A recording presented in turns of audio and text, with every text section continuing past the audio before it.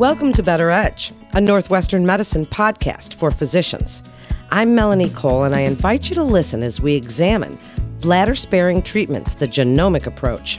Joining me is Dr. Joshua Meeks. He's a urologic oncologist and assistant professor of urology at the Northwestern University Feinberg School of Medicine.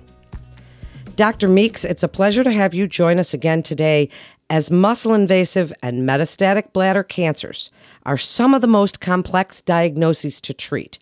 Tell us about what you're seeing in the trends and why this need for out-of-the-box thinking when it comes to research in this area.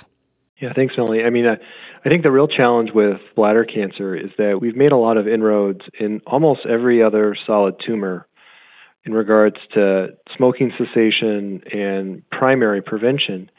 But unfortunately, if you look at bladder cancer, we've really not moved the needle in improving survival for patients. And so there's something about it that we need to have a different approach, and that's kind of where we've tried to come from.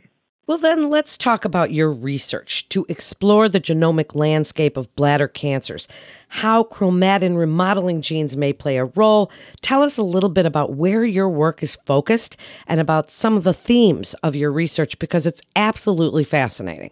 I think that what we've tried to really do is build off of the blueprint of a big study called the Cancer Genome Atlas. And our tax dollars sort of went into this major multi-institutional study to figure out what are the blueprints for how you make a tumor. And in bladder cancer, what we found is that there's a very unique group of genes that are mutations, but those mutations actually regulate how the DNA folds. And this appears to affect bladder cancer in a very unique way. Now, what these mutations are doing and how they actually cause bladder cancer, that's really what we're trying to figure out. Interestingly, we see that patients, before they actually get bladder cancer, already start showing these mutations in these chromatin regulatory genes. So even folks who don't have bladder cancer seem to have these. So they seem to be changing the field of the urothelial lining, and that kind of seems to set them up for bladder cancer. So what we're trying to do is figure out how these early changes, again, set the tone for resulting in bladder cancer. Well, then Dr. Meeks, a recent paper in Nature Reviews Urology, explores the concept of genomic heterogeneity as a predictor of treatment outcomes for muscle-invasive bladder cancers.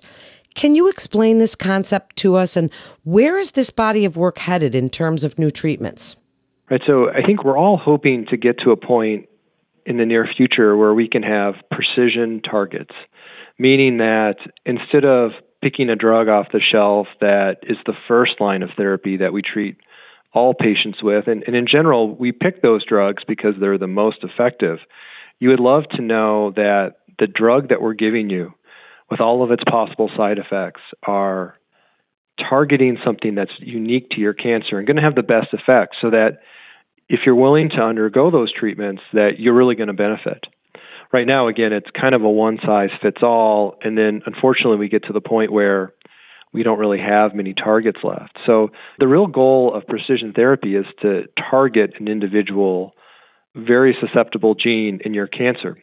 The challenge comes when you sample different parts of a tumor and there's different targets in every region.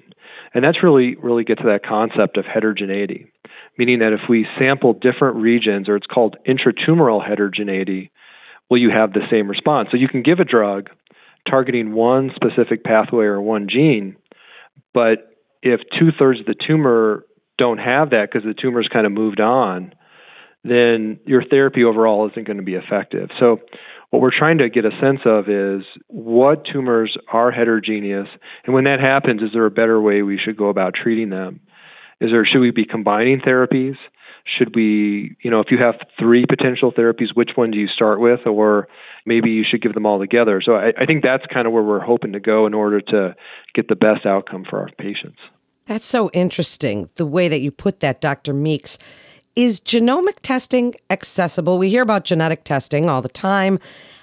Is this accessible, and how can other urologists take into consideration genetic factors when they're identifying the right course of treatment for their patients? Yeah, so this is a topic that's quickly moving, and I think right now for most patients, there's two kinds of testing that we do. One is testing the tumor itself, and for most patients, that can happen when someone's got essentially an uncurable tumor, an advanced tumor that you're treating that is metastatic or thought to be uncurable. The other kind of testing that we do is what's called germline testing. So that's what's in every single cell of our body. And outside of those two indications, which are a relative minority of patients with bladder cancer, we don't really have testing available. But I really think about, there's about a quarter of patients who have locally advanced tumors where we're going to consider something like bladder removal or even chemotherapy and radiation, where if we knew more about their tumor, for example, if we knew how many mutations it has, I think we would probably treat them differently. So by and large, I think that this, even though this is changing, I think we'll be doing a lot more testing in the near future. And for example, people like our group are trying to develop relatively small panels of genes that can have an impact on our patients. We recently did a show on germline testing. So interesting. So where does immunology response fit into this work you're doing? So bladder cancer is in the group of what we consider to be favorably immunologically responsive tumors, meaning that there's some tumors that just have a very low likelihood of responding. Bladder cancer, I would put in a group very similar to, for example, melanoma and lung cancer. And what all three of those tend to have in common is, number one, is they're all caused by carcinogens. In bladder cancer, that's often from smoking. And the other part of it is that they tend to be solid tumors with a relatively high mutation burden. And so what we look for is, if we can't find a specific target that we could give one drug for, there's a good chance that in some of these tumors that they're going to be more likely to be responsive to immunotherapy.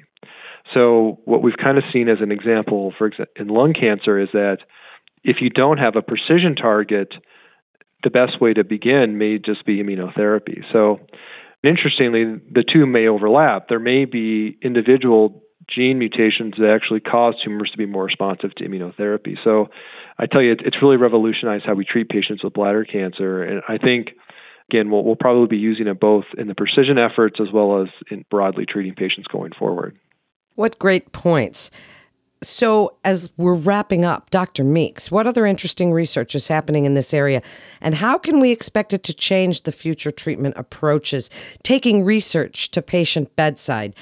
Tell us a little bit about what you see coming in the next 10 years and what you would like other providers to take away from this episode and your research. I really think that if we listen to our patients, and in addition to, obviously their first goal is to be alive and to survive. That's number one. But then second, if you had a second choice, it would be organ preservation. And we've seen that all across oncology, where if you can try to preserve the organ and still maintain survival, that's sort of the ideal that we're going for. So even though I'm a surgeon and we do operations to remove the bladder because that offers cure, I think kind of the holy grail of this is to be able to identify which patients we can try to preserve their bladder, whether that's through systemic therapy, local therapy, radiation. So I think trying to match therapy with patient with the goal of preservation of quality of life, I think that's really where we'd love to go with all this work in the future. I could not agree more. And what a great episode. And your research is so interesting. Dr. Meeks, thank you for joining us. And please join us again to update us as this research continues. To refer your patient, please visit our website at nm.org to get connected with one of our providers. That concludes this episode of Better Edge, a Northwestern Medicine podcast for physicians. Please remember to subscribe, rate, and review this podcast and all the other Northwestern Medicine podcasts. Until next time, I'm Melanie Cole.